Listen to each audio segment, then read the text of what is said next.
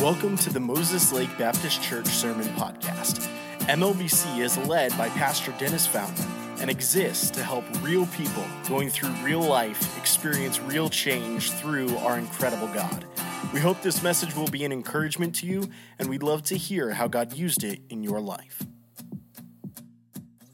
As we find our place in Luke 9 today, we are actually coming to the last of our series here as we've been studying the life of Jesus Christ. The series has been Encountering Christ. Today's the last day in it. I'll tell you, next week, we're starting a Christmas series. It's going to be called His Name Shall Be, and it's from the prophecy in Isaiah of His name shall be called Wonderful, Counselor, the Mighty God, the Everlasting Father, and the Prince of Peace. We're going to take one of those each week in the month of December, and so I want to encourage you, plan to come and be here. The series is already an encouragement to me, and I believe it'll be a help to you, and so invite somebody to be with you. Maybe you've wondered, why is Jesus called Wonderful? Why is He called a Counselor? Why is He the Mighty God or Everlasting Father or Prince of Peace? We're going to dive into those each week and take some scripture. And then we'll look into the Christmas story and see how that relates to all of us and the hope that we have because He came. And so plan to be a part of that series starting next Sunday. Today, we are jumping into Luke chapter number 9, finishing out this short series that we've been in. I say short, this is message number 19. Just know we have another series in Luke that's coming around the corner. We're only to chapter 10, so we got a lot coming. But I wonder this morning as we get started, have you ever been driving and you make a turn and you're going down a road that you recognize, maybe you've been on multiple times, but as you go, you come to something like this? You've been driving and a storm happens and a tree is down in the road that you're supposed to go to. Or maybe you go like I did on the Thanksgiving Day. My wife and I were driving in Spokane and we were heading somewhere that I kind of knew where I was going, but I put it in the GPS and in my phone. And my phone's telling me to turn on a street. And so I went to turn on this street and there was just cement barriers. The street was not even a street. It was weeds all grown over. I was like, my Siri's trying to kill me. I went to turn, there's no one, the street was blocked completely. Maybe you've been to a road closed sign because of construction, or you've been to a man-made barrier of some sort. Let me ask you, when roadblocks come, aren't you just delighted? No. I've never met somebody that's driving and they come to a roadblock. They're like, yes, I love these things. And if we're being honest, roadblocks are frustrating. Roadblocks are irritating, especially when it's unexpected. I think about probably my most favorite story about roadblocks is my father-in-law. My father-in-law, his name is Greg Perkins. He pastors up in Republic, Washington. Greg, when he was a teenager, he was 17 years old. I called him this week to make sure I got the story right. He's 17 years old. One of their friends was working and going to get off work at midnight. And so they grew up in this little town of probably about 500 to 1,000 people in this town in Central California. So their buddy's going to get off work at midnight. So they decide, hey, let's kind of pull a prank on him when he comes home. So they went to the high school.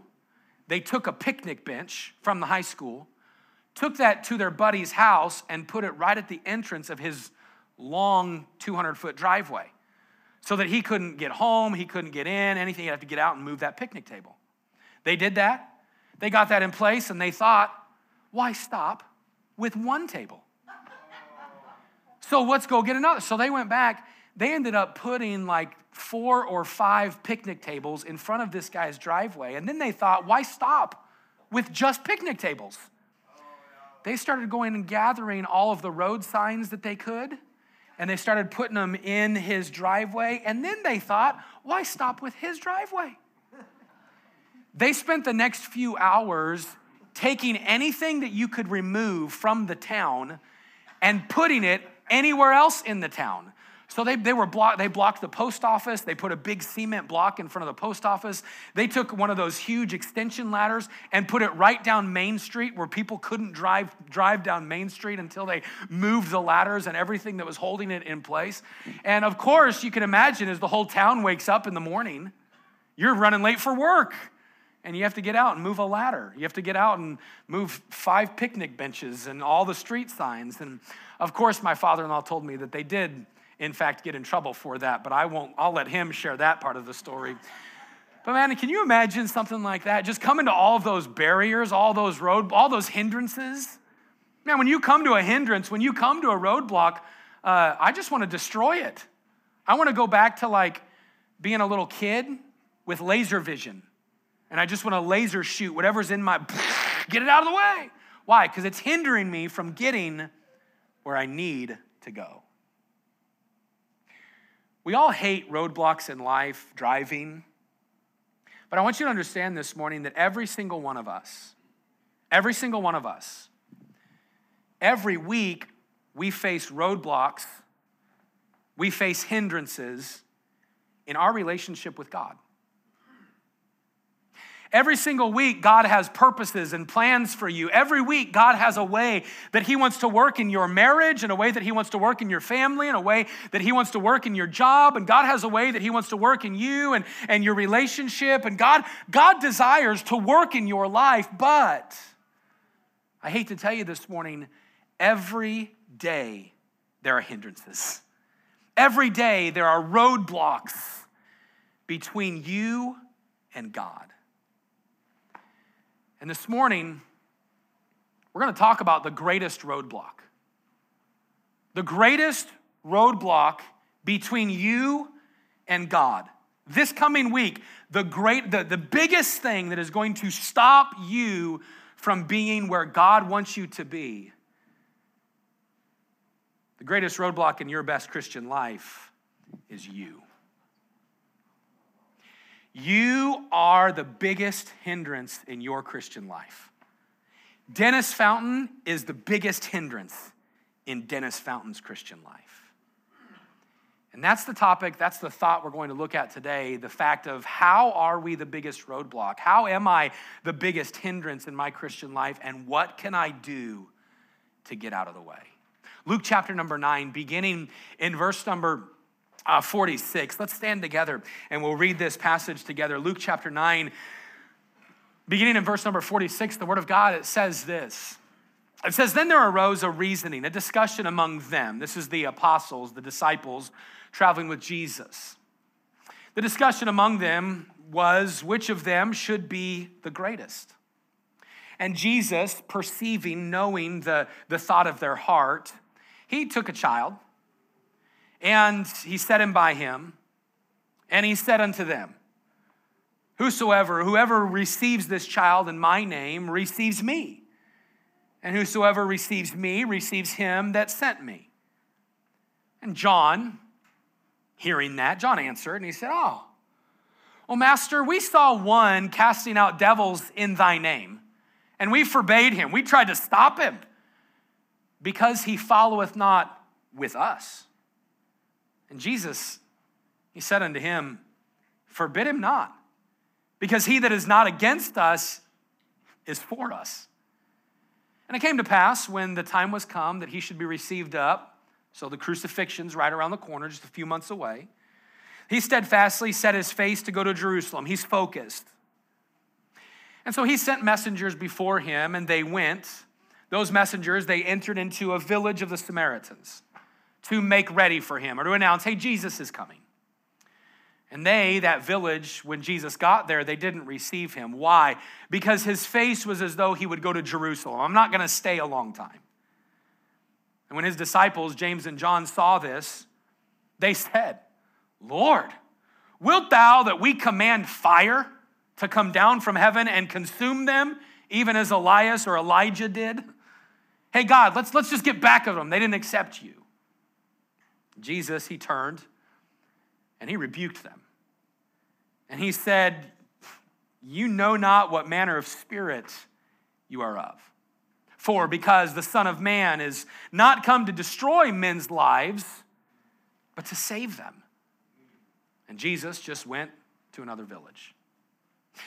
It came to pass that as they went in the way, a certain man said unto Jesus, Lord, I will follow thee whithersoever thou goest. Wherever you go, I will go. And Jesus said unto him, foxes have holes, and birds of the air, they have nests. But the Son of Man, he has nowhere to lay his head. And Jesus said to another, follow me. And that one responded, he said, Lord, suffer me first to go and bury my father. Jesus said unto him, let the dead bury their dead, but go thou and preach the kingdom of God. And another also said, Lord, I will follow thee, but let me first go bid them farewell which are at home at my house. And Jesus said unto him, no man having put his hand to the plow and looking back is fit for the kingdom of God. Hey, listen, this week, God has intentions and plans and purposes with your life, with me. God has things that he would like to accomplish in you and through you. God wants to work this week and be close to you. But the sad truth is you're going to stand in God's way. I'm going to stand in God's way. Today we're going to see, how do we stand in God's way? How am I the biggest hindrance in my Christian life? And what can I do about it? With our heads bowed and our eyes closed, would you take a minute and just in the quietness of your own heart, would you pray and would you ask God to speak to you?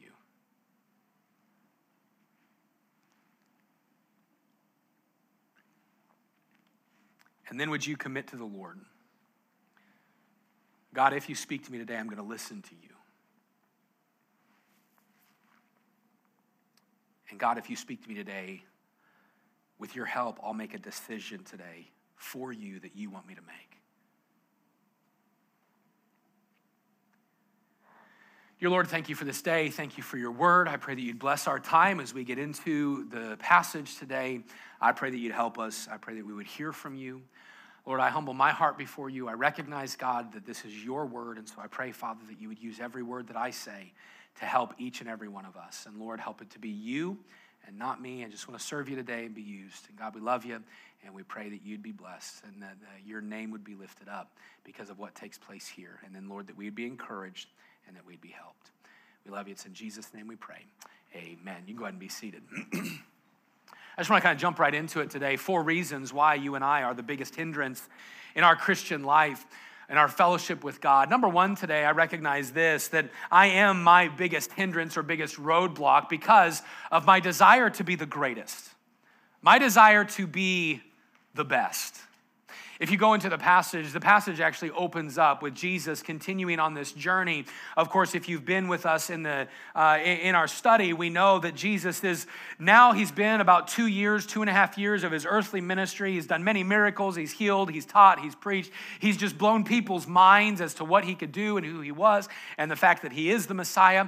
And so if you go and you study it, there's been a kind of a change recently where Jesus came to his apostles and he said, hey, listen, I am going to die. You think the Messiah is going to set up the kingdom and make things great now, but I have to die first. And then I'm going to go away for a little bit. And they kind of rebuked him for it. Well, now is the time where we see that Jesus is kind of steadfast on this. He's focused on it.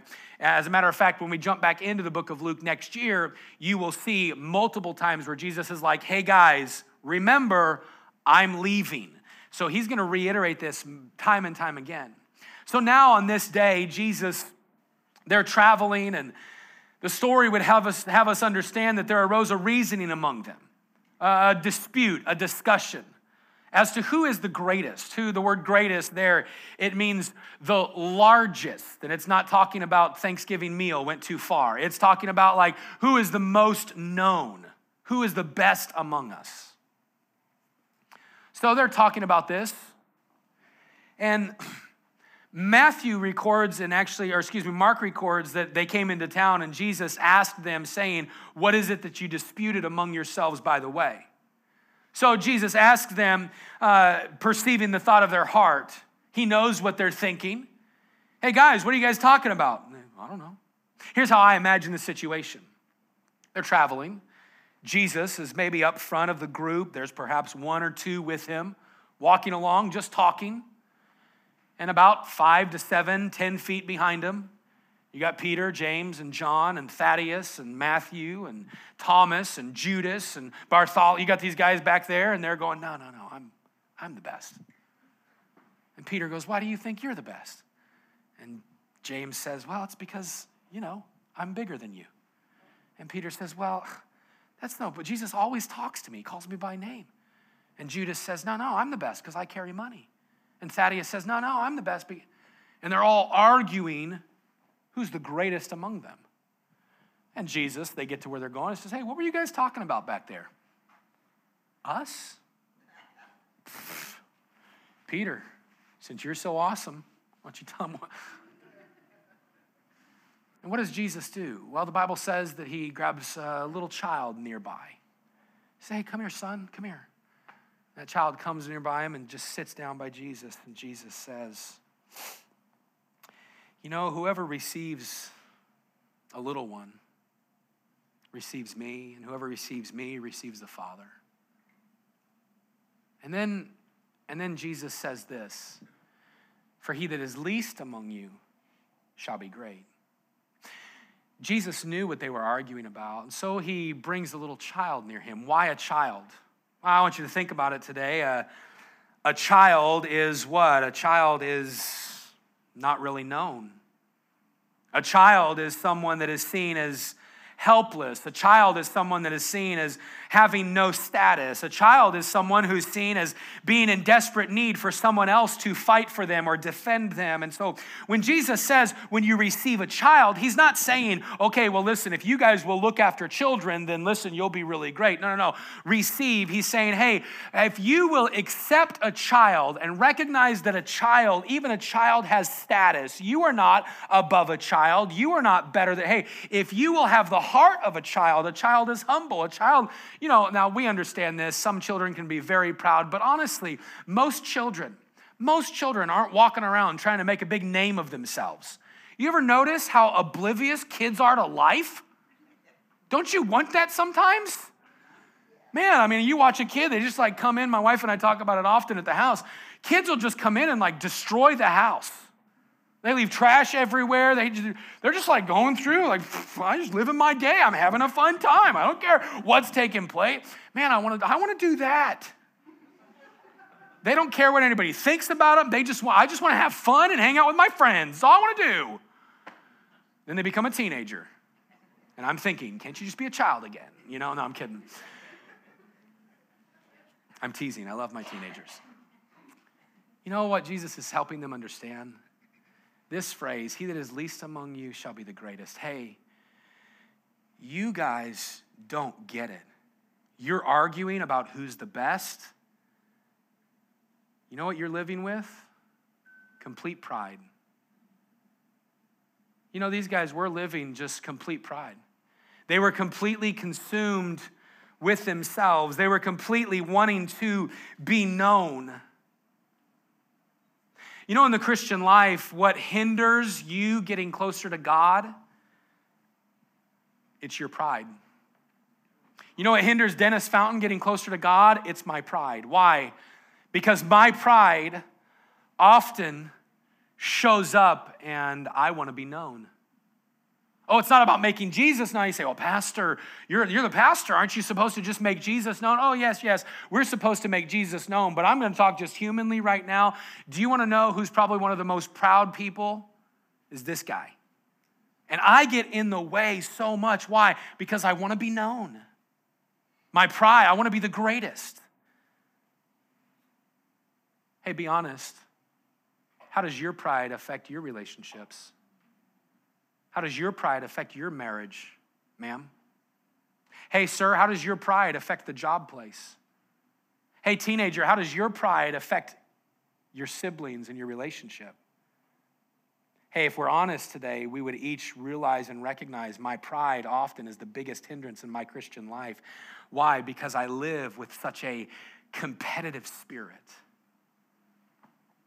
I'd say this morning that Jesus encouraged them, you just need to change your view of yourself. Change your view of yourself. Jesus actually said it this way in Matthew 23, verse number 11. He that is greatest among you shall be your, what's the word? servant. Hey, sometimes when I'm in my way, you know what I need to do? I just need to get my focus off of me. You know what your marriage could use this week? You know what your family could use this week? You know what your friendships could use this week?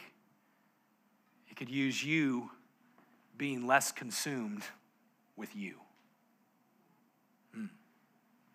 Why am I the biggest hindrance in my Christian life? Well, I'm the biggest hindrance because of my desire to be the greatest. I'm also the biggest hindrance because of my desire to be right. Oh, this one is convicting. So they continue on their travels. Jesus, he has this little child there. And he says, hey, the best among you is going to be a servant, and just be a child, humble your heart. All right, guys, let's get up. Let's travel on. And the Bible says that they're continuing traveling. And John, verse number 49, John answered, hey, Jesus, you know this thing you just told us? Yeah. Master, we saw one casting out devils in thy name, and we forbade him because he followeth not with us. Okay, so John's like this. Okay, Lord. Yeah, you're right. We shouldn't have been arguing as to who's the greatest. You're right.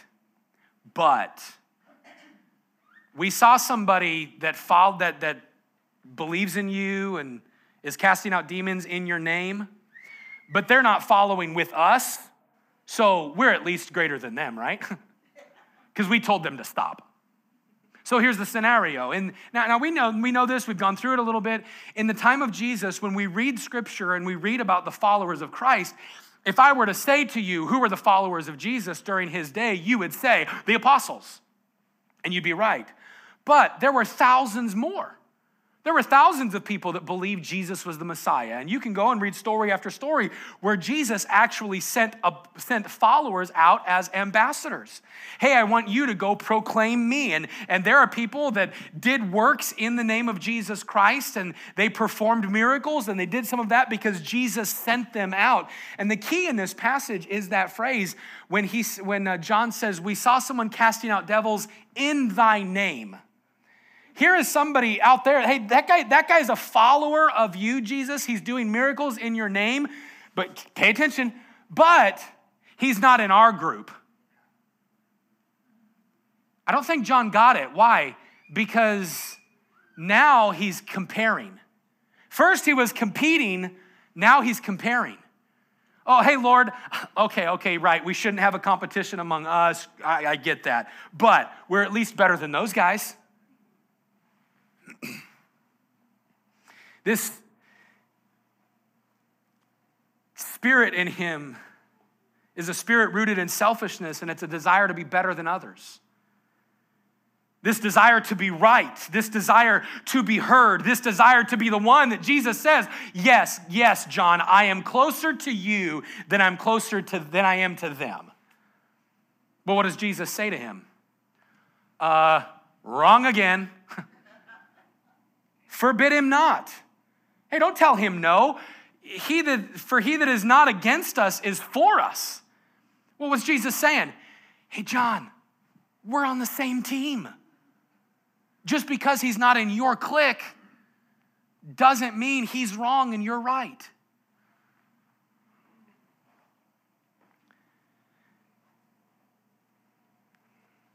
So what is Jesus telling him? Hey, John, you can actually cheer him on. You don't have to be right and him wrong.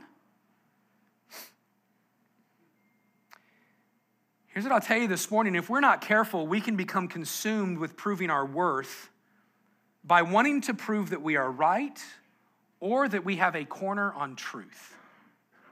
Now, here's what I mean by that. In your Christian life, think about it, in your Christian life, what hinders some of your relationships, your friendships, your fellowship with other believers? It's probably times in your life when you have to be right. I love my wife. I love Hannah. We have a great time together. Every now and then, we get in what I call heated discussions. You know what Dennis does?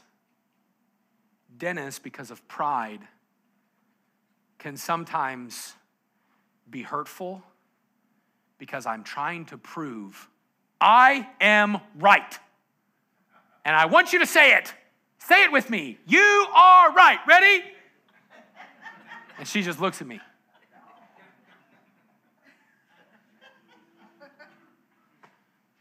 Oh, he said, oh, Pastor, you do it too? In your home, yeah, pretend like you have a perfect marriage. Liar, liar, pants on fire. Well, we never argue with our kids. Liar. Hey, you know what? We try to, siblings are like, well, I never argue with my siblings. Liar. You know why? You know why we argue? I got to be right. I'm going to put my foot down. I'm right. You can put that foot down and go sleep in the doghouse. What are we doing? We live with a spirit of comparison. I am better than you. I have the right. I'm the only one with the right answer.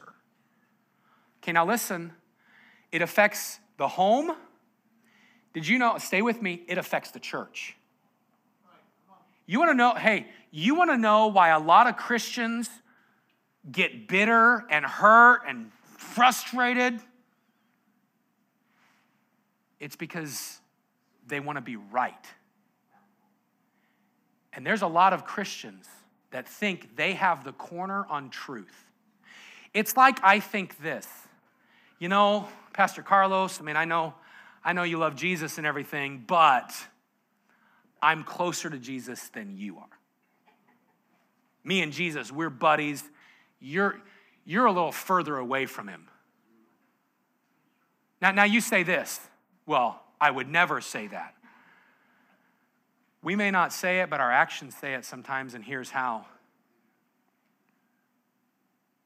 Are you still with me? Here's how we do it.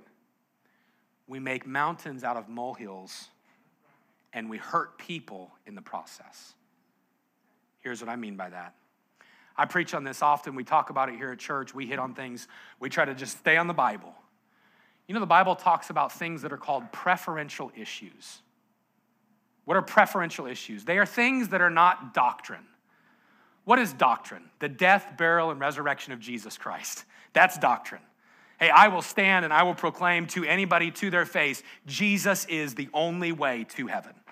He's the only way. There is no other way. It is not all roads lead to heaven. It is not all religions will get you there. No, my friend. The death, burial, and resurrection of Jesus Christ, that is the only way that you can have forgiveness of sins and be reconciled and have a relationship with God.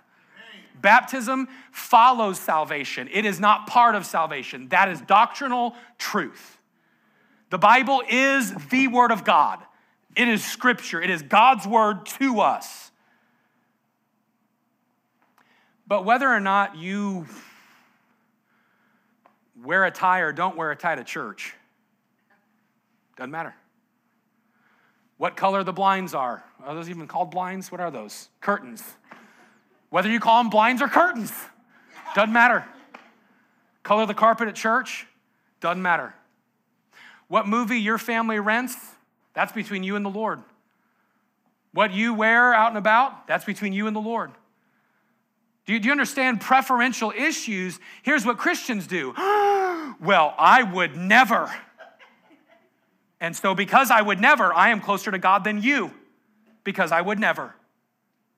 Now listen, could we find a biblical platform by which we make every decision? Yes. Okay, we could. Could I make a case that you probably shouldn't watch something that has a bunch of junk in it? Yeah, I could make a case for that. But that's not a doctrinal issue. But here's what Christians do. I'm right, you're wrong, nah. Paul wrote about it in Romans 8. Paul wrote about it in 1 Corinthians 8, 9, 10, and 11. Paul wrote about it to the church in 1 Corinthians 12 and 13 and 14, helping believers understand your desire to be right will ruin relationships. This is what Jesus was teaching. He's helping them understand, like, you can be right or you can be close to me. I just tell you that spirit of comparison, what will it do? It'll cause ruin. I hate this. Oh, I hate it. I hate it. Here's why. Because I want to be right so much. And you know what I do sometimes? I ruin a great day. I've ruined friendships.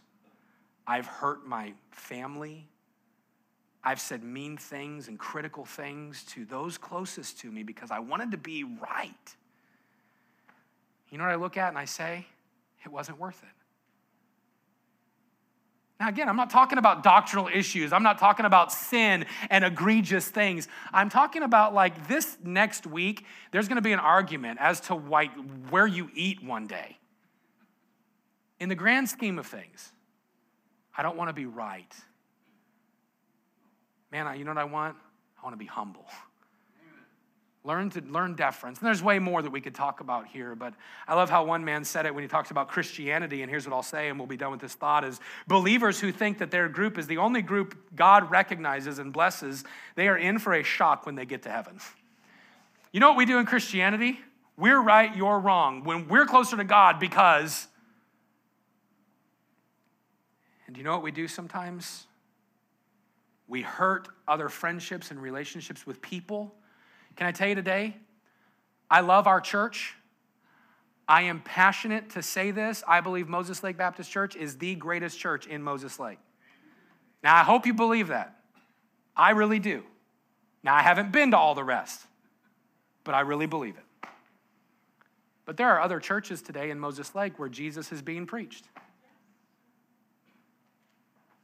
And you know what? I love it. And I'll see some pastors this week, and I'll ask them, hey, how'd church go this week? Man, I prayed for you.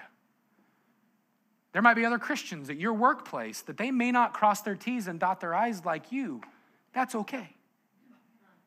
You're not closer to God because you have a bigger Bible than them. You're not closer to God because your Bible is paper and not on your phone. Like, you understand what I mean? That spirit of comparison, man, it always leads to ruin. My desire to be right is the biggest hindrance. What else is a hindrance? Well, my desire to get even. Oh, this one hurts. My desire to get even. The story continues. Jesus is now continuing to pass on and drive, and not drive, they weren't in their Cadillac, but they were continuing down the road. And so Jesus, the Bible says this in verse number 51. It says it came to pass when the time was come that he should be received up. So again, looking to the cross, steadfastly set his face. He's focused on going to Jerusalem. What's he do? He sent messengers before his face. So there would be a messenger that would go to a city, and they entered in a village of the Samaritans to make ready for him. Hey guys, listen, Jesus is coming in town. He's going to be in town tonight. Well, Jesus gets there. And this specific town, what happens? They didn't receive him. Why? Because his face was as though he would go to Jerusalem, simply saying, Jesus is focused. I'm not going to stay here long. I'm not going to minister long. I'm not going to work a bunch of miracles. I'm staying 1, maybe 2 nights, and then I'm on the way. And the people of this city, they're like, well, if he doesn't have time for us, then we don't want him to come. If he's not going to be here longer than a night, we don't care. So, the disciples, James and John, they see this, and what do they say? Lord, let's call down fire from heaven and let's kill the whole city like Elijah did. Let's do that. Well, what are they doing? Hey, they rejected you. Let's get even. I can't believe they wouldn't receive you like we received you. Lord, let's just get even. Strike them dead. But what Jesus do? He turned and rebuked them. I was thinking about this morning. You can remember getting in trouble, like your parents when you were little getting in trouble, and your dad like, look, hey, don't do that. Can you imagine the Lord like turning and looking at you? Like this moment, Lord, call down fire from heaven. And, I don't think Jesus was like, what did you? I don't think he was doing that. I think Jesus just did the parent, really? And the eyes of Christ. And he's just like,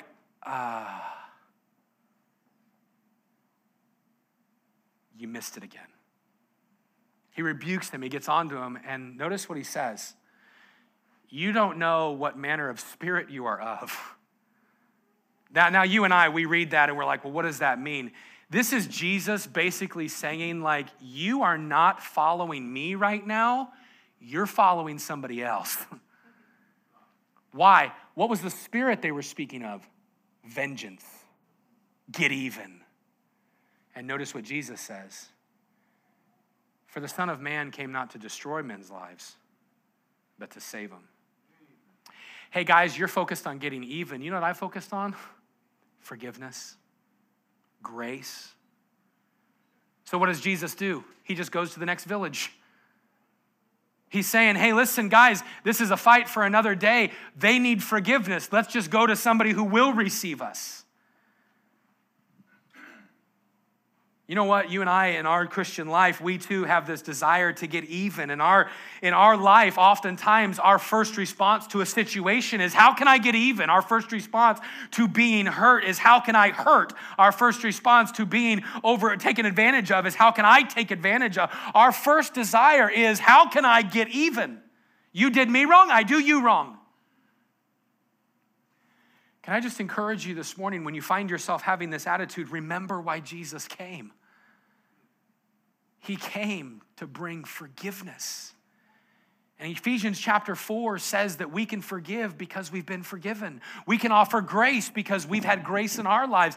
Hey, listen, you today, the situations in your life that you're looking at and saying, I just wish I could get even. Today, maybe step back and say, God, help me to have a spirit of forgiveness.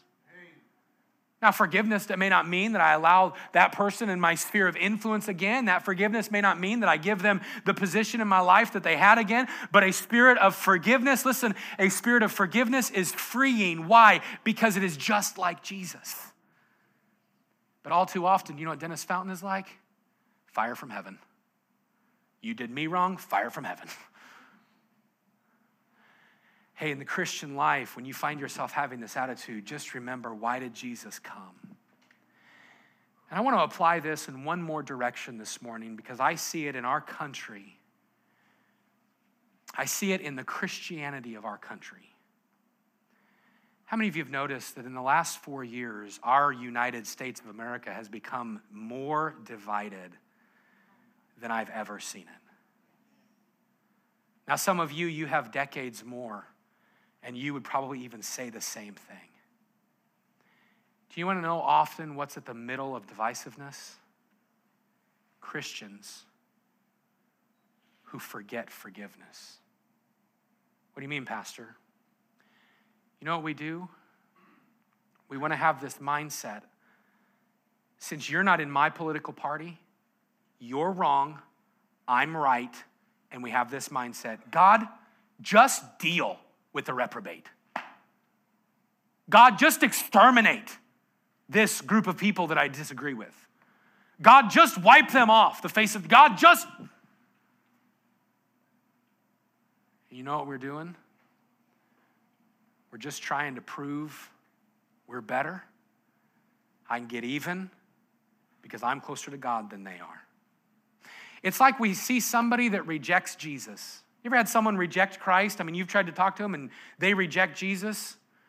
You want to know the spirit that Dennis fights? I want to go, okay, God, I tried. That's not what the Lord would do. God, I'm going to pray for him. Now, again, I'm not talking to back down on issues that matter. Hey, listen, today I will tell you that marriage is between one man and one woman. I'll tell you that. Today, I will say that the LGBTQ crowd and that movement, listen, I will say that the ideology that's represented there is against God. But people that follow that, people that are in that lifestyle, people that vote differently than you, people that have a different political view than you, people that are addicted to some sort of a cult or some sort of a drug. Listen, people that have a different opinion than you, those people are the very same people Jesus died for, just like you.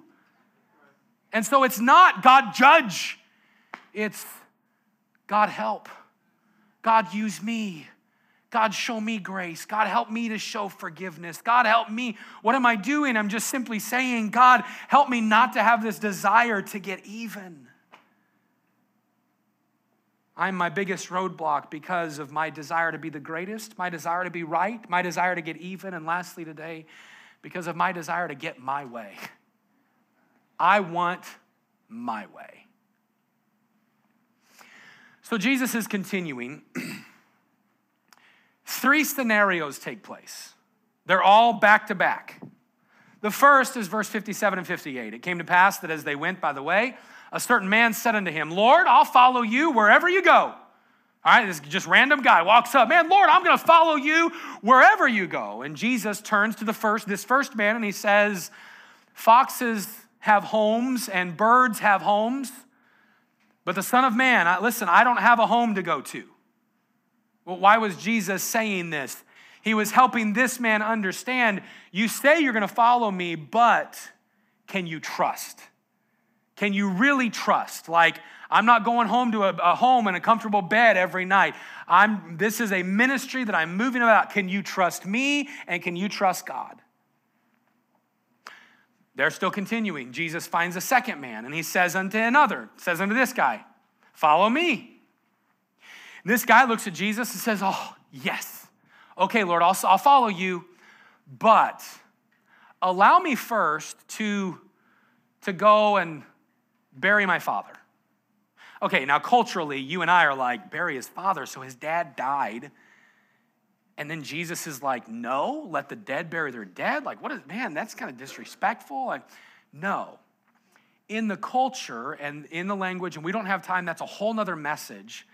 This man is actually, his dad is still living. And the key phrase is the words, me first. Let me first go and bury hey, maybe his dad was sick, maybe his dad was dying, but the father is still alive. And so in this request, this man is saying, let me fulfill all of the Hebrew rituals when it comes to a dying person. This could take a month, it could take a year, it could take 3 years. What is this man saying? Hey, Jesus, I'll follow you, but I got plans. So once I get done with my plans, then I'll follow you. And Jesus' response is, life happens and death happens. Let the dead bury their dead, but you need to go and preach the kingdom. Hey, there's more important things going on than your plans. Third scenario. Another one comes to him and says, Lord, I will follow you, but what's the next 2 words? Me first. Do you see it? But let me first go bid them farewell, which are at my home. Hey, Jesus, I'll follow you, but listen, I want to go home, spend some time with my family. I've got some things to accomplish with them before I follow you. And Jesus says to him, no man having put his hand to the plow and looking back is fit for the kingdom of God. Jesus is simply saying to this man, hey, listen, you have your plans that you want to accomplish. You have your friends that you want to see, but I will tell you this, that if you're going to follow me, you've got to be focused. So what do we learn about this? What do we learn when we look at this idea that I'm my biggest roadblock because of my desire getting in my way? Here's what I will tell you today. The life of following Jesus is 3 things. It is complete trust, it is complete dedication, it is complete focus. What does Dennis Fountain struggle with? I struggle with trust when things don't go my way. What does Dennis Fountain struggle with? I struggle with really being dedicated when I'm not getting my way. I struggle with being focused when I'm not getting my way. Here's what they said. Hey, we'll follow you, but Jesus, let me first do this or that. Let me get my way, and then I'll follow you. I hate to say it this morning, but you want to know what a lot of Christians, what we do? Here's what a lot of Christians say. Lord, I'll do that, but first, let me. Lord, I'll follow you next week. Lord, I'll get serious about you tomorrow. Lord, I know you want me to, but just let me first get, what are we doing? We're just trying to get our way. Want to know what's going to hinder your walk with the Lord this week and my walk with the Lord this week is my desire to get my way. So what do?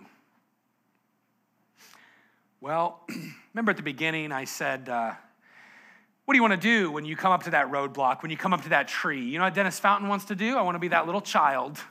How many of you pretended like you had lasers or beams or something when you were a kid? I did. I pull out my little gun. I thought my dad could change every red light to green light with his finger. I really did. I thought my dad had some sort of power. We'd be driving. All he'd be doing is watching the other light, and he'd go, and every time my dad was right. And I was like, how is he doing that?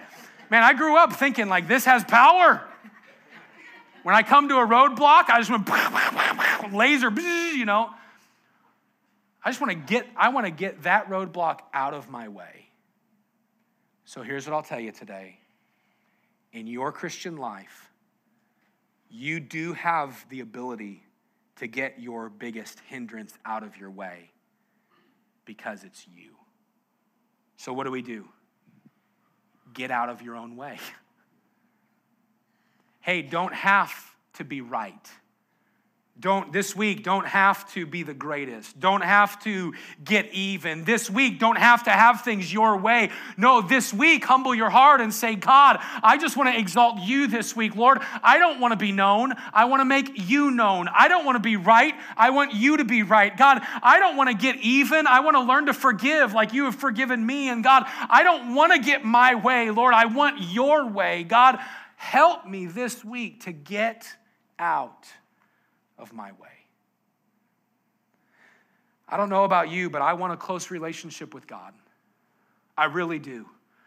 Man, the older I get, and I recognize I'm still a young man, but the older I get, the more I realize what is really important. And it's great that we want retirement, and it's great that you want to be healthy, and it's great that you want to have a good home and security, and it's great that we want things, and I'm a sports fan. It's great to like that stuff, and it's great to get excited. It's great to be devout about things in life, but let me just tell you, my friend, that God has more in store for you and I if we would just walk with Him, be in fellowship with Him, be dedicated to Him, every day being humble before Him. God wants to accomplish more in and through you than you and I could realize, but we get in the way. So today, if you're in the way, humble your heart. How do I do it, Lord? I'm sorry I get in the way. Forgive me, and God, help me see any time that I'm in the way of my relationship with you. Maybe you're here this morning and you've been getting in the way of you receiving Jesus Christ as your Savior. I want to ask this question today. If you died, are you 100% sure you'd go to heaven? Are you 100% sure you'd go to heaven? If you're here and you're not, I beg with you today, get out of the way and receive Jesus into your life. He died for you. He was crucified, buried, and risen again so you and I could have forgiveness from Him. If you've never received Him, get out of the way and make that decision today. For everyone here that does know Christ, this week, don't be the roadblock between you and God.